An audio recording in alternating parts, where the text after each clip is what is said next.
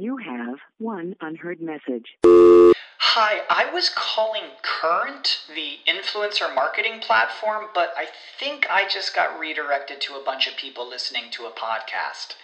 Well, anyways, I was calling Current because I was told they could help get my brand set up on TikTok Shop and even build out an affiliate program of content creators promoting my brand. And even have those content creators go on live streams and promote my product there. Wow, I could really use Current. I also heard that the brands they work with are making millions in sales. I guess I'll just go to their website at current.tech. I've literally got reminders in my house, in my office here, up by the coffee machine. It's that, the accepting that, this is a mercurial condition. It's going to be up and it's going to be down. And, even asking myself the question on these notes, are you in that? Are you in a cycle? Where are you at in the cycle? It's that, right. That's that disruptor, that visual disruptor that's really powerful. Hello and welcome to the Women and ADHD podcast. I'm your host, Katie Weber. I was diagnosed with ADHD at the age of 45, and it completely turned my world upside down. I've been looking back at so much of my life, school, jobs, my relationships, all of it with this new lens, and it has been nothing short of overwhelming. I quickly discovered I was not the only woman to have this experience, and now I interview other women who, like me, discovered in adulthood they have ADHD and are finally feeling like they understand who they are and how to best lean into their strengths, both professionally and personally. Okay, before we get started, I'd love to share with you this review from a listener named M.E.J. Williams on the Apple Podcast platform. It's entitled, Grateful. I am so grateful to Katie and this podcast for helping me understand myself better. I am one of the tribe that has come late in the game, having been diagnosed at 42. It is so validating and illuminating to hear my story among others and to hear the experts Katie has on the show in order to more fully understand my neurodivergency. I also appreciate the humor and positivity Katie and her guests bring to the conversation. She helps normalize things that I have always felt ashamed of and tried to hide. It is so liberating. Thank you, Katie. Oh, wow. Thank you. This is really lovely. And gosh, I'm at a loss for words today, other than to say I am so touched to know that this little podcast has become a source of humor and light and validation for so many of you. Thank you to each and every one of you who have written reviews or emailed me or messaged me to share how much these interviews have helped you. I honestly don't think I'll ever be able to adequately express how much it means to me. Okay, here we are at episode 112, in which I interview Annie Romanos. Annie is an executive and business coach based in New Zealand. She was diagnosed with ADHD last year at the age of 49. And in true ADHD fashion, she quickly pivoted her business to work with ADHD entrepreneurs and executives to help them learn how to turn their ADHD brain wiring into their competitive advantage. Annie and I talk about some of the unique experiences of getting a late diagnosis as a Gen Xer. We also talk about the nagging feeling of underachievement and missed potential that so many of us experienced in life, and some of the coaching strategies she uses with her clients. We also talk about energy management and productivity and making sure we are taking care of ourselves as we age. Enjoy. All right, Annie, thank you so much for joining me. It's such a pleasure. I've been following you for a while. You've been unbelievably tenacious and committed to podcasting with ADHD. It's obviously a hyper focus of yours. That's a lot. That's a commitment. Yeah, I think it's the longest I've ever done anything.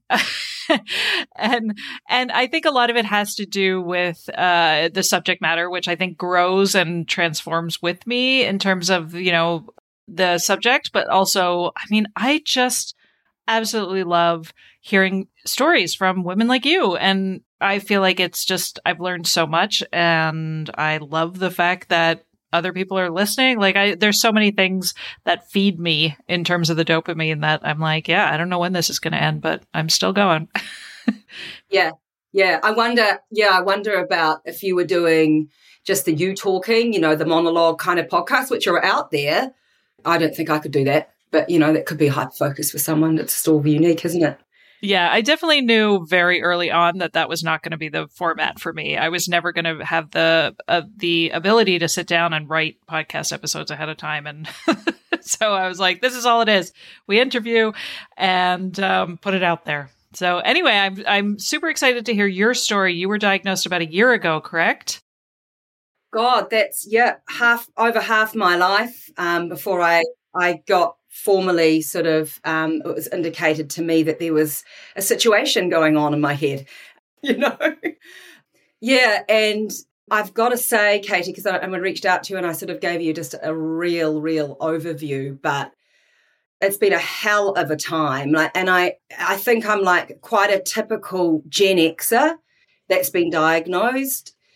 I say that because, it's like the Gen X / ADHD complex. It's like we're often, for women particularly, I'm specifically actually talking about women, perimenopause or menopause, ADHD, there's the pandemic, there's often a time in our life where we're finishing our starter marriage or our second marriage, or there's some big changes there. We're often parenting teens. We might be losing parents.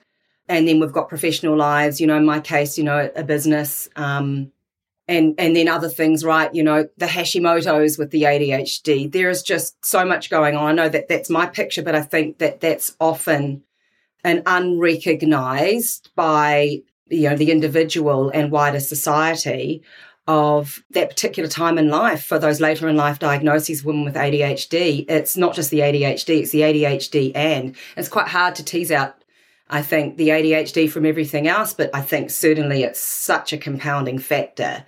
So when I got diagnosed last year, it was a relief. I divorced 2 years prior. I'd lost both my parents in the, lockdowns a year apart, the teens, the pandemic, the Hashimoto's, the business. And I do want to say that getting the diagnosis absolutely pushed me into sorting through it and having that coaching relationship, finding an ADHD coach.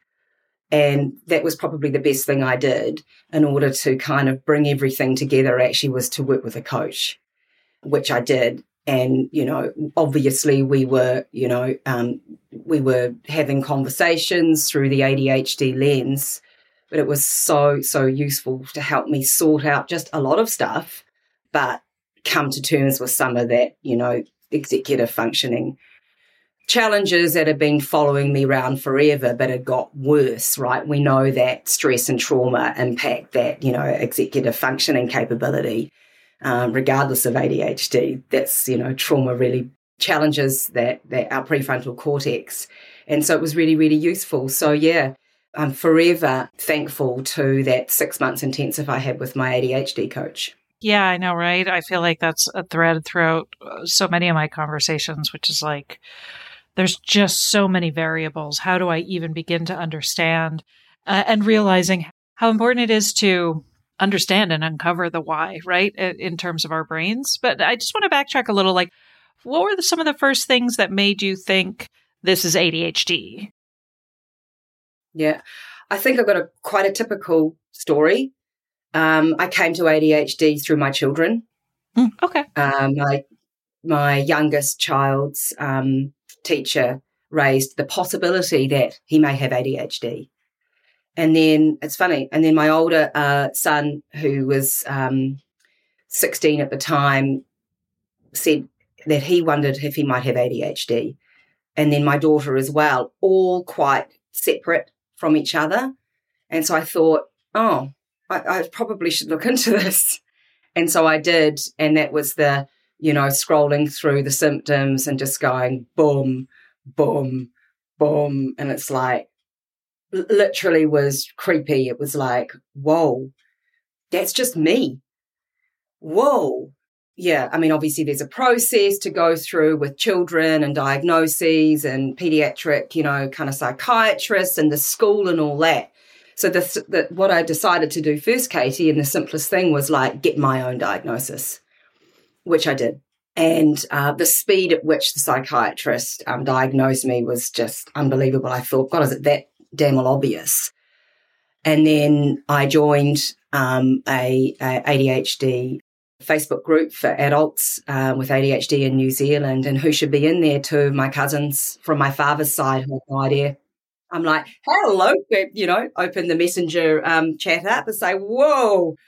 And all the stuff came out about ADHD and on the paternal side of my family. And my father just passed away, and I have a really strong sense that he had ADHD himself. And so, and autism too on my father's side. So, my God, like last year was like, after kind of, I think falling apart or, feeling like life was falling apart with all these other things going on as well. It was really, really nice to put some pieces back together in terms of the ADHD side of things. And really that's something I can control, right? More or less. Certainly elements of it I can sort of start working on and improving on. And so, it's been amazing, incredible journey. Mm-hmm. Yeah.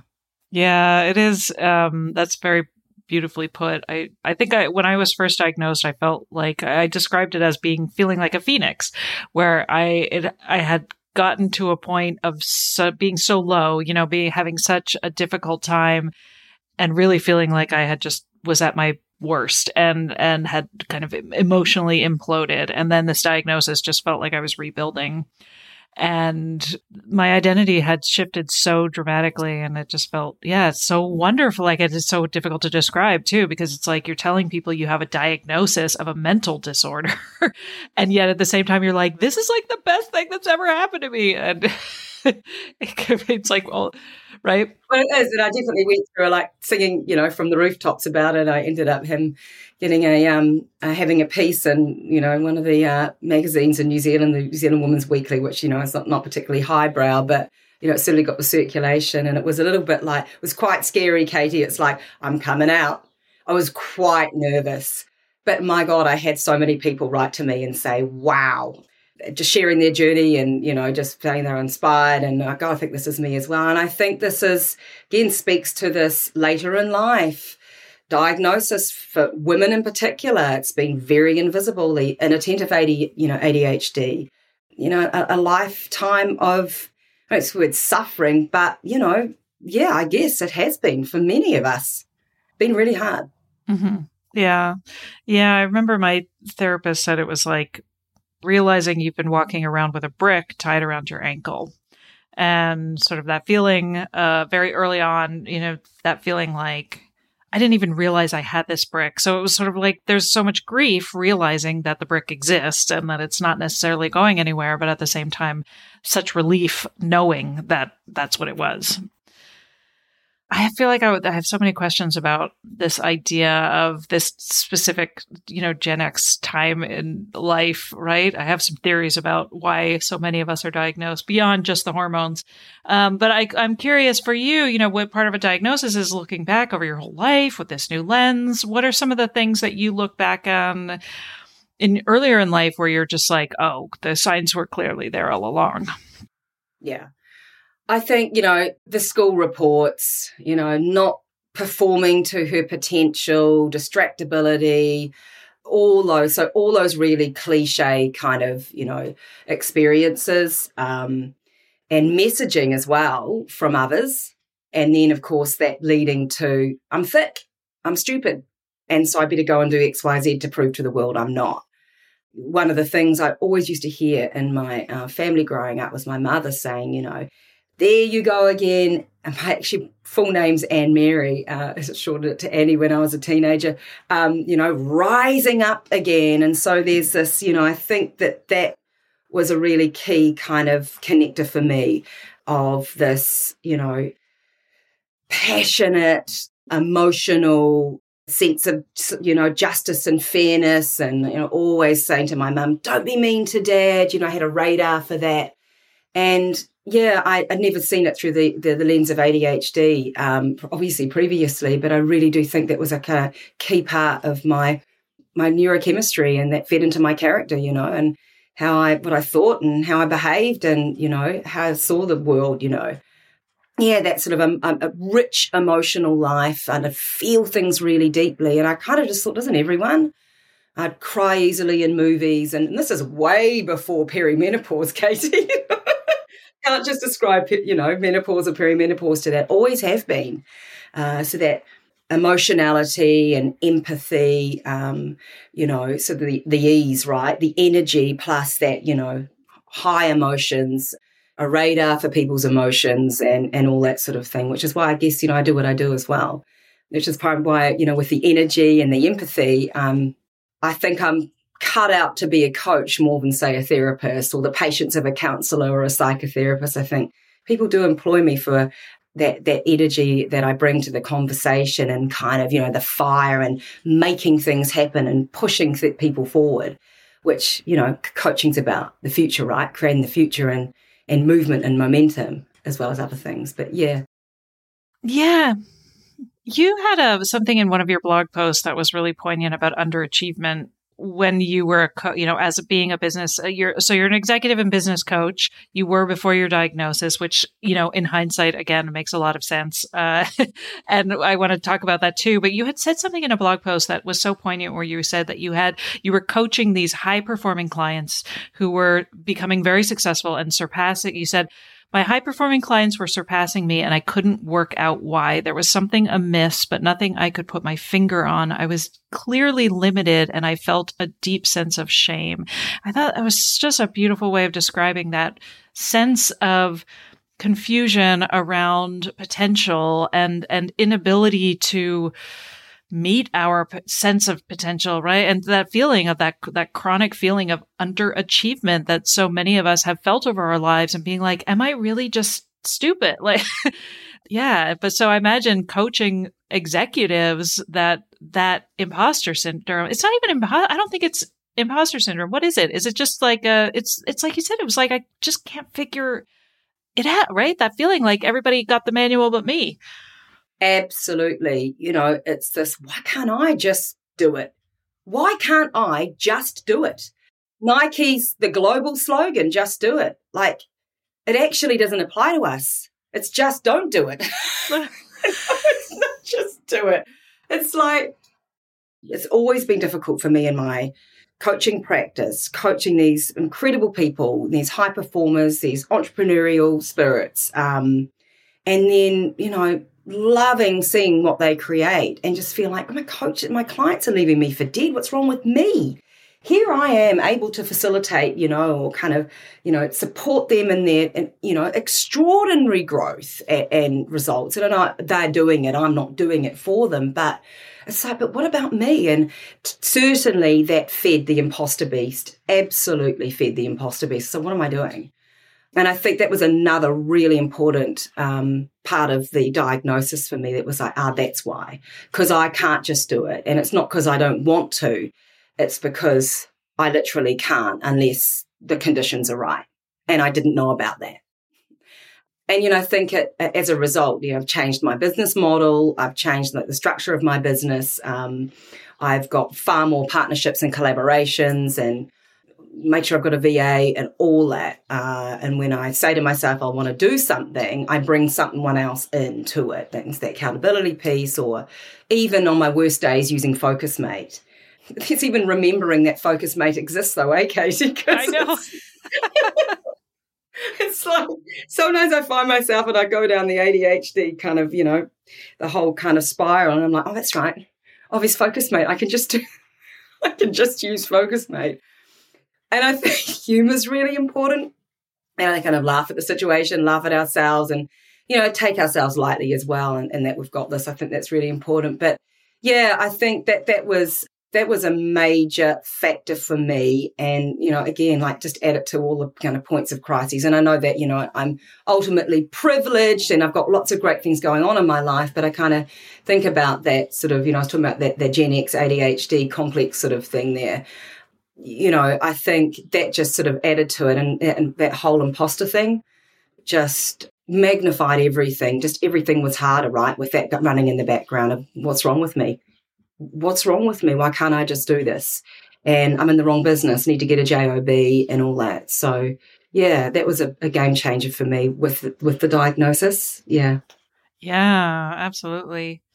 And now, okay, so what led up to becoming a business coach working specifically with executives? What was kind of the path that led you there? Well, I'd already decided that I'd kind of stumbled across coaching about 12 years ago and thought this is something that really, really resonates with me. I think I've got like an innate talent for it.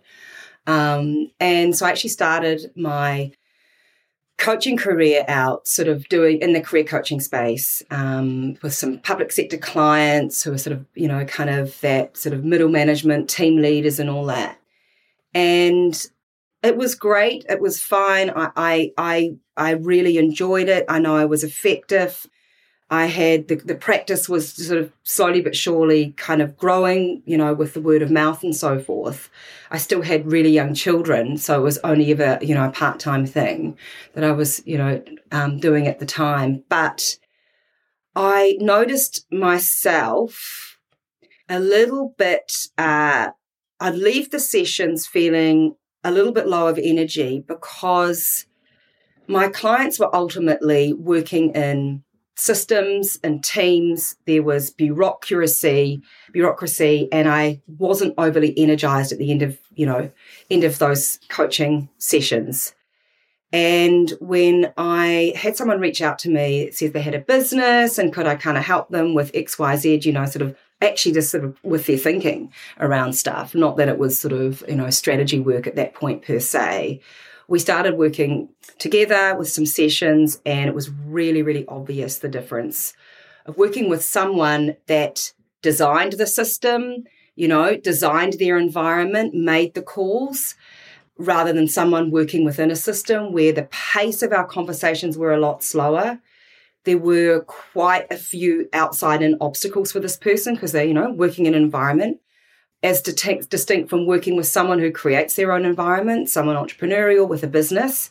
I absolutely loved the pace of those conversations and the creativity that could occur in them. Now, again, I didn't know I had ADHD back then, but looking back, that makes so much sense. I still work with corporate clients. I've got some amazing clients that, but I think that kind of knowing that ultimately, we think about ideal clients in our businesses, right? I think they are my ultimate ideal clients, people that have that energy, that momentum, and the access to creativity and experimentation and trying things out and risk-taking. That's a great session for me in terms of pace. Yeah, it's funny because when I was working as a health coach long before my ADHD diagnosis, and I was working specifically with diet recovery and binge eating recovery. So I'm pretty sure all of my clients had ADHD, not only because we were drawn to each other and they were drawn to me and I was drawn to them, but I think just coaching as a modality, it's so effective in terms of the accountability and some of the things you were talking about in terms of just like the verbal processing and the thinking and the working through steps. All of that is so effective for people with ADHD that I think even just without knowing it, being drawn to the coaching relationship. I'm not saying that everybody has ADHD who's coaching but I can see why people might be drawn to it, even if they're not undiagnosed. Yeah, interestingly, Katie, a few of those early sort of business-oriented clients, once I came out with my ADHD, thought, wow, Annie, I think this is me too. And it's like, I'm not surprised at the energy and the brainstorming and that high-octane nature of our coaching engagement together and the momentum. It makes so much sense. Like the energy match, right?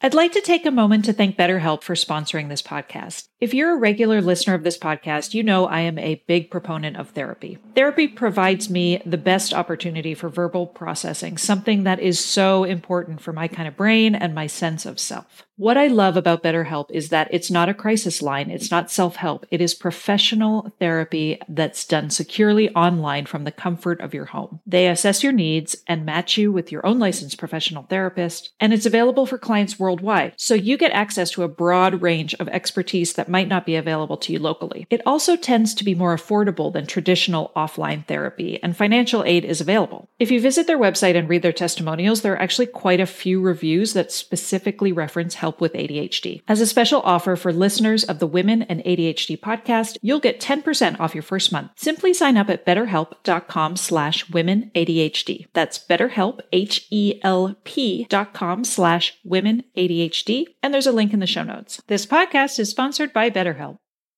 Now, any other parents out there who have struggled to instill good financial habits into their kids? I know I have. And that's why I'm so excited to tell you about the sponsor of today's episode, GoHenry by Acorns, the smart debit card and app for kids 6 through 18.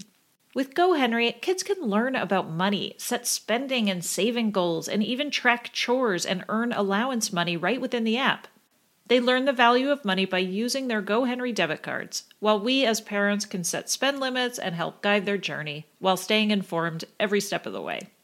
It gives me so much peace of mind to know that I'm using a smart tool to proactively teach my kids about money and prepare them for future success. Set your kids up for success and get started today at gohenry.com/womenadhd. Again, that's gohenry.com/womenadhd. T&Cs apply. Renews from $4.99 per month unless canceled. You have one unheard message. Hi, I was calling Current, the influencer marketing platform, but I think I just got redirected to a bunch of people listening to a podcast. Well, anyways, I was calling Current because I was told they could help get my brand set up on TikTok Shop, and even build out an affiliate program of content creators promoting my brand. And even have those content creators go on live streams and promote my product there. Wow, I could really use Current. I also heard that the brands they work with are making millions in sales. I guess I'll just go to their website at current.tech. I had mentioned that there were, some of the ways in which you've changed as a coach since your diagnosis, in terms of like having a VA and making sure that you've got that accountability. I guess, what are some of the unique needs that your clients, women with ADHD, face as executives or as entrepreneurs? Yeah.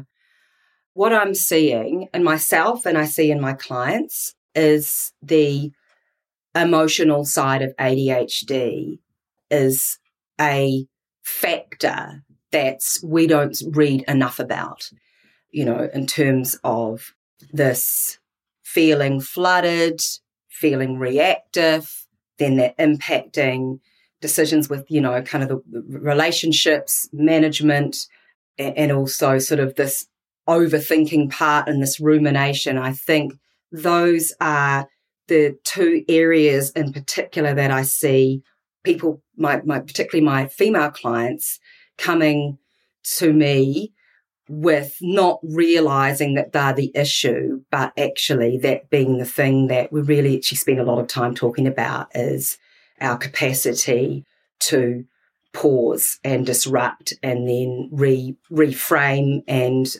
pivot our responses in the way we're seeing things. And I think that's just a game changer if people are able to have that awareness about their brain and about their emotional state and have a bit more say in that, a bit more control in that, be in the driver's seat a bit more with that rather than it driving them. That's a really successful coaching engagement because it has such an impact on everything, particularly relationships, particularly even productivity. So to have a little, to even a tweak in that can make kind of a demonstrable difference to how someone operates and how they feel about themselves and not like feeling out of control. So I think that emotional side of things, emotional dysregulation, that rumination piece as well, like they're often actually what end up sort of working with people on. It can sometimes look like a marketing issue, a strategy problem at XYZ, but actually it's the sort of these internal challenges that people aren't necessarily aware of, what ends up being on the table and what we talk about the most and what we move towards fine-tuning. Yeah. I feel like 90% of my own personal self-coaching has been about reframing, and it's been really about that same idea of just like understanding the value in what I always saw as a deficit and being able to kind of reframe and look at things from a new perspective, as opposed to feeling like the answer is out there somewhere that I haven't found yet, right? I think we sometimes buy into that a lot of the time. At least I did, having read every self-help book out there and always feeling like I was still looking for whatever that missing piece was, and then having to realize, like, no, the answer was in me all along, as the Wizard of Oz says. Yeah, this is why I think a diagnosis is really, really important. Some people say, I think I have it, so I'm not going to bother. There is something about that confirmation that we can actually, sort of rebuild and rework things and put the sort of jigsaw back, with the pieces fitting in. And, to find some sort of resolution and solution, right? I mean, so many of us, do life and we're thinking that, it's depression and anxiety, but actually it's that undiagnosed ADHD factor, right? We're not necessarily these depressed, forever anxious. I mean, obviously that's symptomatic. But when we address the root cause, which often ADHD and inattentive ADHD in women is really hard to spot. It was certainly not spotted back in school. Back in the day, that sort of thing was just, people didn't know about, the education system wasn't clued up about. Even the medical profession, that how ADHD, that inattentive subtype, and particularly women, very, very hard to spot. And this is the thing, also, even today, it's like I'm too successful or I'm doing too well to have ADHD. But this is this, underperforming thing, right? I mean, I bet no one else was thinking, oh, she's underperforming, looking at me. But I knew it. I just knew that there were certain things that I found really, really difficult, and they weren't exactly hard things, they were easy things.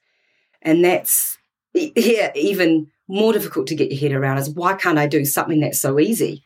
What's wrong with me? Right? Yeah, absolutely. In one of your blog posts, you had talked about the ADHD self-leadership pyramid.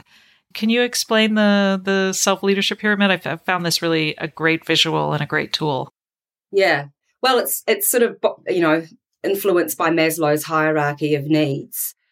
I love that visual. It worked for me, which is why I shared it. But it really highlights the fundamental componentry we need to function. So the self-leadership pyramid is this, it's a way of understanding the componentry that's important for us to not only function but thrive. And so, the bottom of the pyramid being, what I call the deal makers, and that's the eating, the hydration, the exercise, the sleep, the medication and community. And not necessarily medication for everyone, but that community piece being really, really important. I mean, there are people that come to me that want coaching and are doing sort of okay and wanting some sort of help with their business and so forth. And when we sort of start to drill down to looking at this pyramid and seeing what have they got in place right now, they're wondering why things are falling apart, and these sort of the basics, these deal makers of eating and sleep and community even, and so forth, and medication for some people, that they're not even in place. And so it's a really good resource and reminder just to check in, have I covered these off? Am I getting these things done? And I also think with ADHD, we just get so busy, we're on to the next thing and to the next thing, to the next thing, that we absolutely forget. We forget about these deal makers. We don't have great memories. And so we can forget. We can be hyper-focusing on something, and so we don't take time out because we're just so enthralled in what we're doing. We forget to go toilet, we forget to eat, right? So there's that, but we can just forget that they're important. And I think Ned Hallowell talked in one of his, videos or TikToks or something. It's, often actually it's about remembering to remember. What do we need to remember about, remember the important things? So at the very basis of our, hierarchy of, ADHD needs are those absolute basics. Are we getting those in place? And then, even better if is, what is ADHD to me? How does that play out uniquely to me? We know that, there's obviously the key symptoms, but what does that look like for me? Because we're all so unique. And so, insights into, our emotional life, how our regulation or dysregulation, what triggers that. It's really just about unpacking who we are. And even, as one of those skills to develop is like, how can I support myself? I put here self-coaching. Is it writing? Does that help me? If I'm someone who's got like a written sort of processing kind of brain, making sure that, I do that. How do I manage myself in relation to others? Really, really unpacking that self-awareness thing. I've always said that who we really are is the one thing we own and the one thing that makes us different. Owning it, being it, using it. And I think really the ADHD coaching piece is about knowing it and owning it, and then moving on to how do I be this more in the world? How do I use it more? Really, that's the strengths-based model, isn't it, Katie? I've heard you talk about that a lot. Mm-hmm. And obviously, if, again, at the top of the pyramid is of getting that support from the outside, which is not easy for many of us. And I've got in there ADHD coaching, therapy, accountability and support. There are things, of course, now which are fantastic, like FocusMate for that co-working, that body doubling aspect. That's free up to 3 sessions a week. So that's great that there's that out there now. I know it's a little bit different in the States than it is in New Zealand, but there's very few ADHD coaches in New Zealand, and it's not cheap.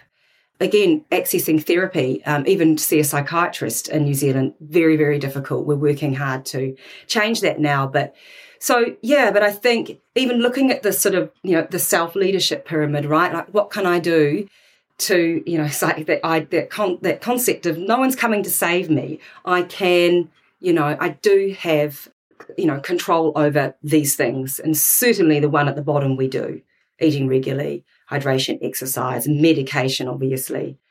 I say there it is about taking leadership of your own mental and physical well-being, which is fundamental.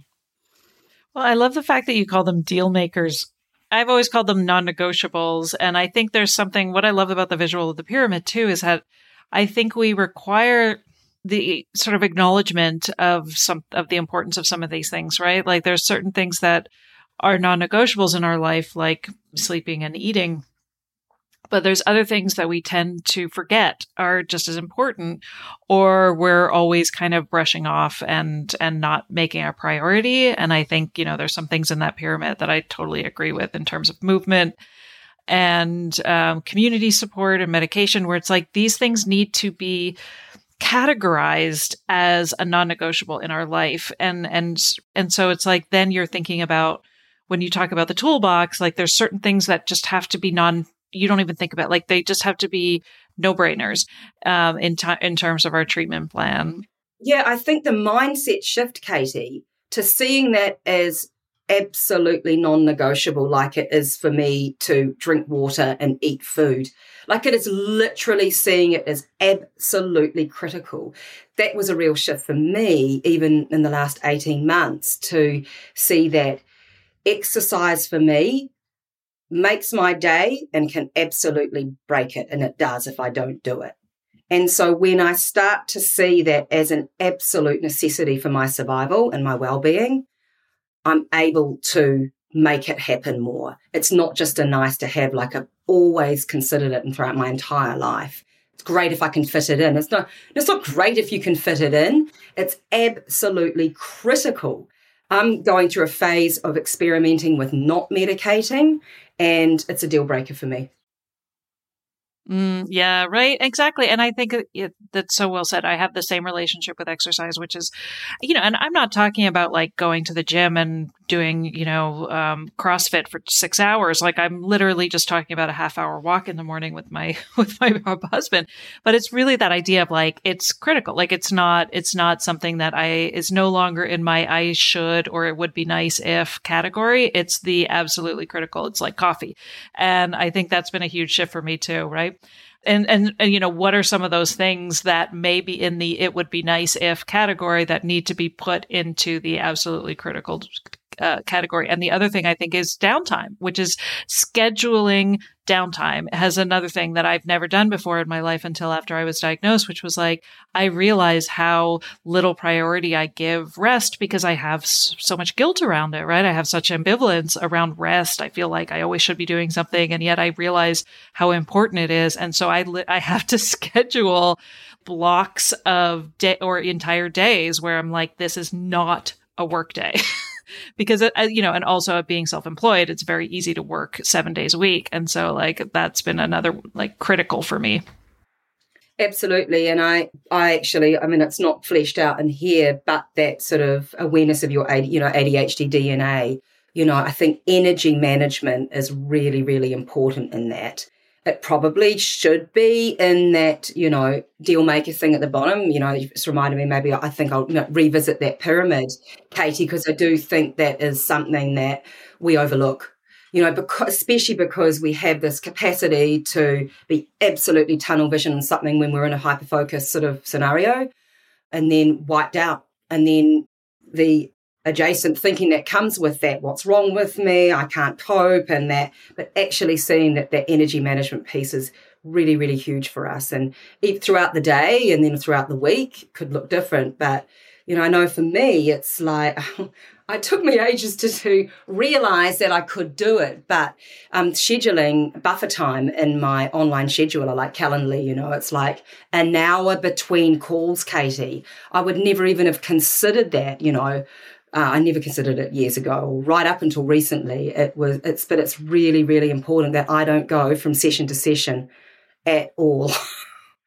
So yeah, and of course it's different for everyone, but what are those things that give us energy and what are those things that drain us? And it's okay to, take time out. In fact, it's not only okay, it's critical, like you say. Mm-hmm. Yeah, I have a client who calls those joints, and I just love that visual, like sort of joints, just like in between bones, we need those joints. And so she talks about those time windows of like reflection or the transitional time periods that are so critical in terms of like making sure you've done everything or just getting mentally prepared. She calls those joints. I love that. Absolutely. Right. But I think, and that was one of my theories about this time of my life, right? Like I'm about to turn 48. And one of the things that I think at this age might be a unique struggle for women with ADHD is that like for the first time in my life, I am feeling like I'm feeling at my smartest. I'm feeling at my freest. I have so much like capability in terms of what my kids are older, so I'm through that phase. Like it's like you come to this phase of like rebirth almost as a woman when your kids are old enough that they are for the most part self-sufficient, and I see all of this potential and all these things I want to do. But at the same time, like you said, there's the energy management piece, which is like, I'm also older. So like I do have issues with like estrogen and ADHD, and that's a huge question mark. And then also, I can't pull all-nighters. I can't drink like I used to. Like there's all sorts of things that I can't do anymore that I used to be able to do in my 20s. And so there's like a real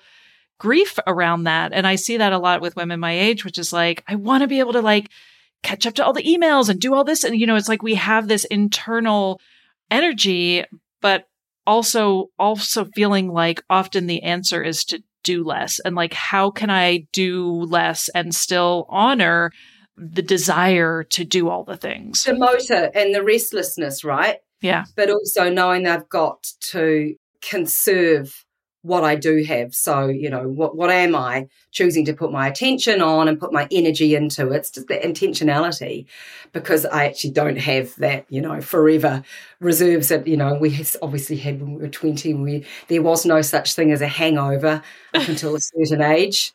Remember the days? Yeah.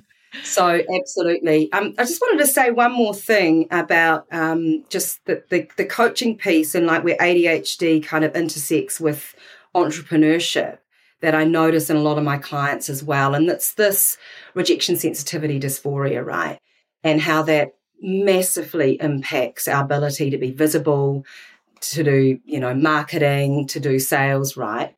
And I think it's, something that's under considered as well. And I've seen that for myself, this RSD piece. And again, it's just part of this emotional kind of landscape, this emotional dysregulation, this sensitivity, this, kind of all that. And that one of the things I realized for me, which was part of the redesigning how I do things, is that I really, really wanted to build a referrals-based business because I thought, I can do all the kind of practice and sort of courses on showing up and all that. But at the end of the day, I know my happy place is when I have people coming to me and saying, hey, maybe we could work together. That is, in terms of energy management, one of the ways I manage my energy is not having to be so visible and show up.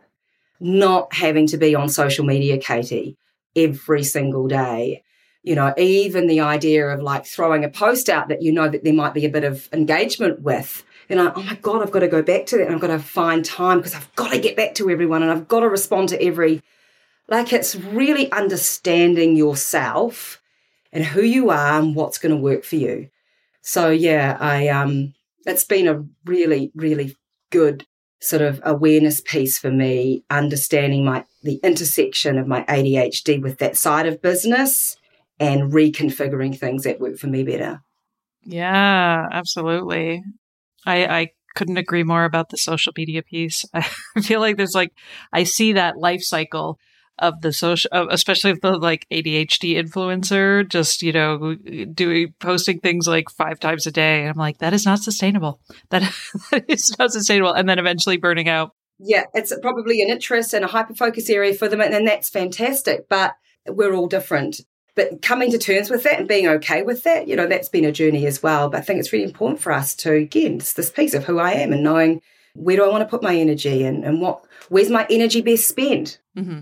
Yeah. And realizing that energy is, like you said, cyclical. So it's going to, realizing that there are these patterns and seeing them and seeing the worth in all parts of the cycle. So that's another big thing about reframing for me, which I've been able to really, enjoy the hyperfocus and enjoy all of the energy that I'll put into a new project, but also realizing that it's just as important for me to then have that rest and the recharging and obviously it's not sustainable. So rather than feeling like I'm a terrible failure because I couldn't keep up with it, realizing that, this is again part of a cycle where I'm becoming more internal so that I can then think of whatever the next thing is going to be. And so that's been, I've had so much appreciation for that ability to have faith in the cycle. I don't necessarily think I can see it as it's happening, but I at least have faith in it now. And, my default isn't like I'm a terrible person. Totally, and reminders that part of the ADHD condition is this fluctuation.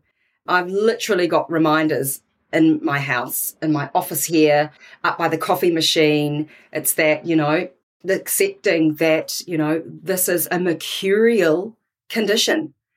It's going to be up and it's going to be down. And, even asking myself the question on these notes, are you in that? Are you in a cycle? Where are you at in the cycle? It's that, right.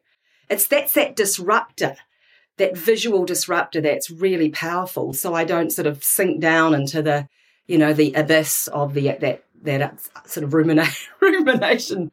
Having those visual reminders is really useful. Right. Yeah. I loved what you said earlier when you were like, I've got all these things in my toolbox, but it still takes work to remember that the toolbox exists. Absolutely. Basics.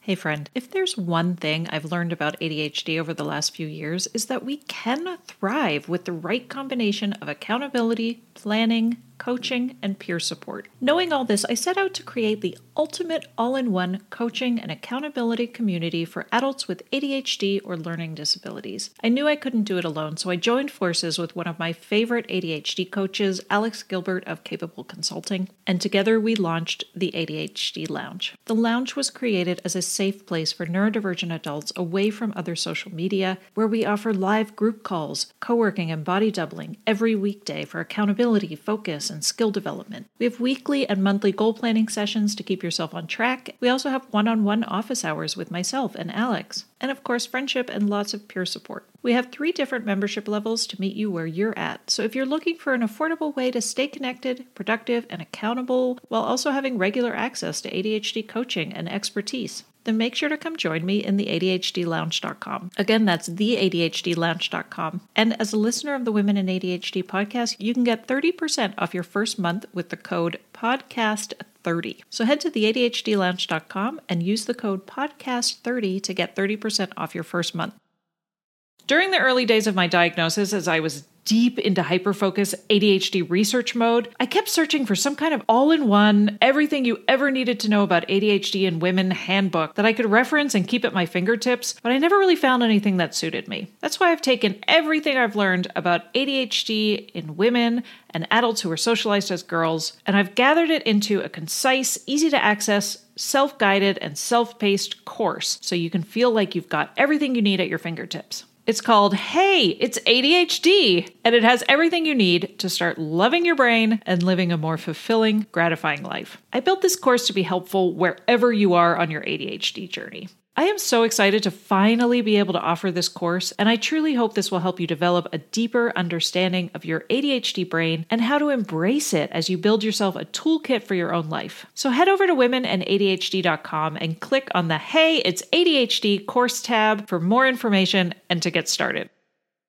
When I was diagnosed with ADHD, it completely turned my world upside down. I looked back at so much of my life, my grades in school, my multiple careers and hobbies, my friendships, my marriage, motherhood, my relationship with food and my body, like all of this with a new lens, and it was overwhelming to say the least. If you've been diagnosed with ADHD and you're feeling blown away by this new insight into your brain and how it operates, I totally understand. I can help you begin to sort through this chaos, explore who you are and how your brain operates, so you can finally start to lean into your strengths and begin to use them to your advantage moving forward. Together, we can work to identify what obstacles you've been facing and create strategies to help you start living a more fulfilling, gratifying life. Head over to womenandadhd.com/coaching to book a 30-minute initial consult with me, so we can figure out if my brand of one-on-one coaching is right for you. Again, that's womenandadhd.com/coaching, and you can find that link in the episode show notes. So I feel like we've covered a lot of this, but what would you say you love most about your ADHD brain? I love my energy and I love my empathy. And I really am enjoying working with ADHD clients because, like you were sort of saying before, there's an understanding and an energy match. I think when we are in that relationship where someone just gets us and we don't have to do any explaining, I really love being able to be in those relationships in that very generative way as we're moving towards goals and desires and, addressing the ADHD blocks and whatever that is and all the things that get in the way. But really, it's just having that awesome relationship with another human being that you just get. It's this, when I joined the Facebook group, the New Zealand Facebook group for adults with ADHD, it's like, I'm with my people, It's like, yes, I'm okay. I'm okay. I think that's the thing is like, I'm actually better than okay. I'm all right. When I went on this 6-month intensive with my ADHD coach who was from the States last year, it's like, yeah, I actually began to like myself again. And I think that's what I love being able to have. It's a privilege to be in those relationships. So I love that empathy and of course that energy as well. I do love my energy, although I've got to really conserve it. I think that's what I love most about my ADHD. I think the other thing too, Katie, is, we've got this knack about seeing to the heart of the matter quite quickly. It can circumvent a lot of round table goddamn discussions. I could never be on a board. I've been on steering groups before. I found them the most frustrating things. Now I know why. And I really appreciate that about sort of that ability to see that high perceptiveness. Many of my clients possess that. And I just think it's a wonderful strength. Mm-hmm. Yeah, absolutely.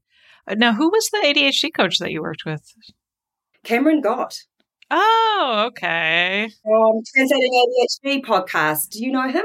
Of course. I mean, I've never met him, but I definitely know him and his wonderful podcast. So, that's great. Shout out to Cameron Gott. Yeah, and his podcast partner, Shelley Collins, great podcast. Because at the time, I mean, we look at such an ADHD sort of coaching and therapy is in its infancy in New Zealand. And when I went to look to work with an ADHD coach, there were some coaches here, but mainly teens and parenting.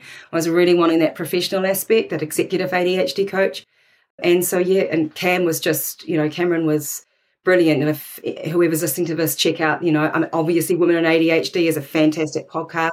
It's good to sort of, different perspectives and different ways.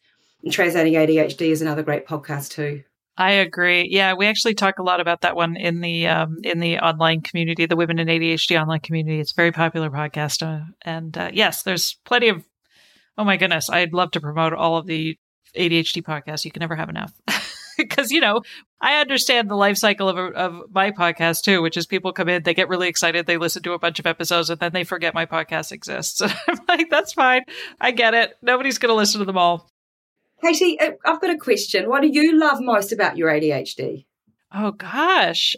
Great question. Thanks. I think the thing I love most about my ADHD is my desire to know the why behind so many things. I think, it's the questioning of, like we've been talking about, like, what is the root of some of this issue? I'm just very inquisitive, and I think that I don't have any pride around not knowing the answer and always looking for the answer. You know what I mean? Like, I feel like I'm a seeker.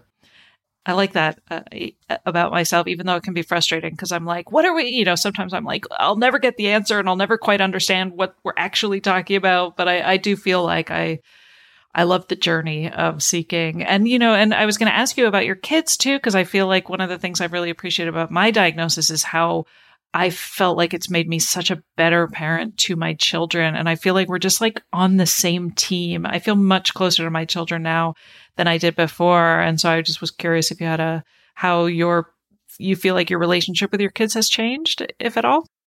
I think because I'm, a highly empathic person and I've got a really great connection with my children. I always have. Here's the thing, right? And it was one of the things actually I was thinking about before we hopped on this chat.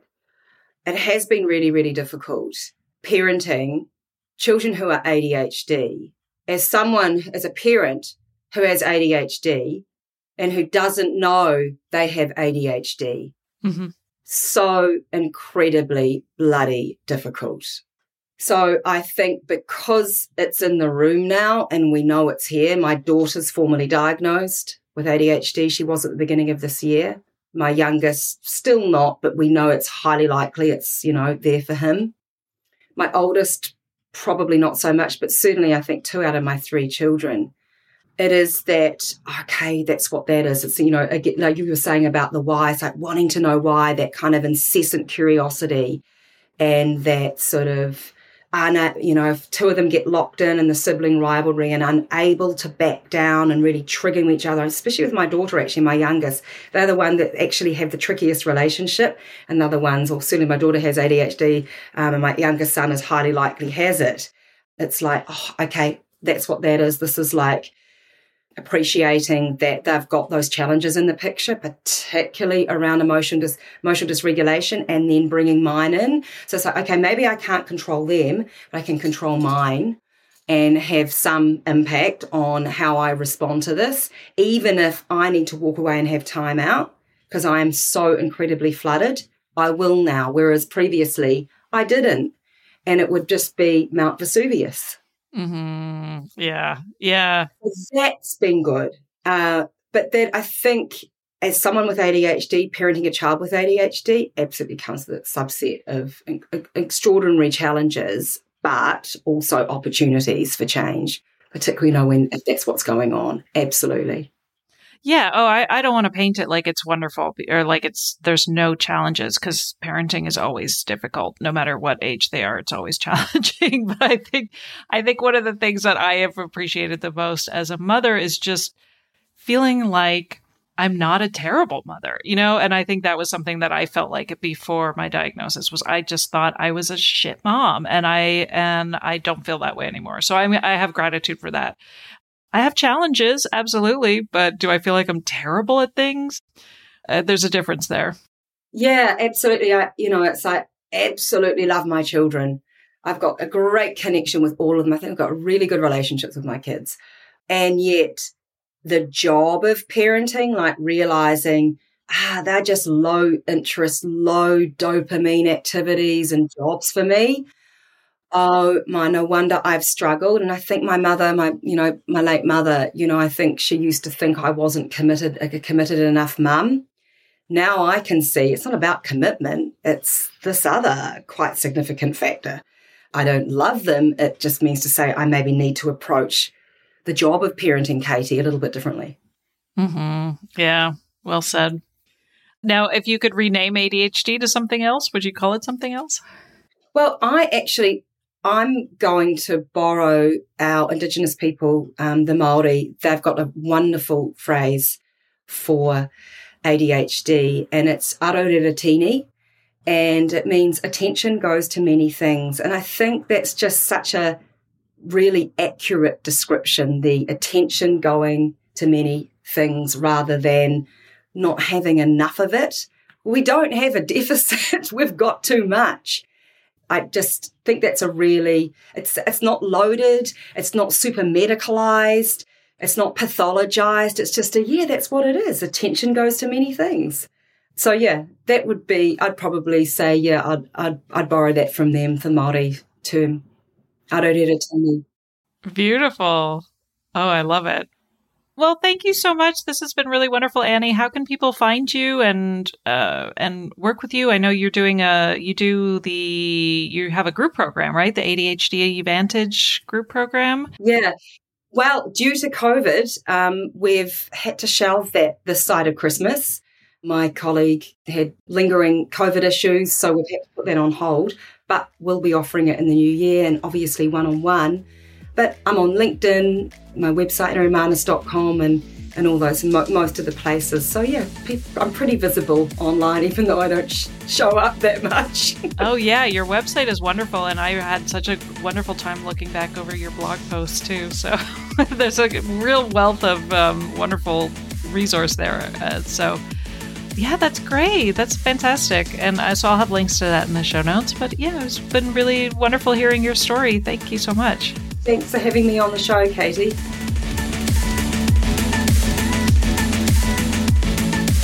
And there you have it. Thank you for listening, and I really hope you enjoyed this episode of the Women and ADHD podcast. Also, we ADHDers crave feedback, and I would really appreciate hearing from you, the listener. If you're a fan of the podcast, please take a moment to leave me a review on Apple Podcasts or Audible.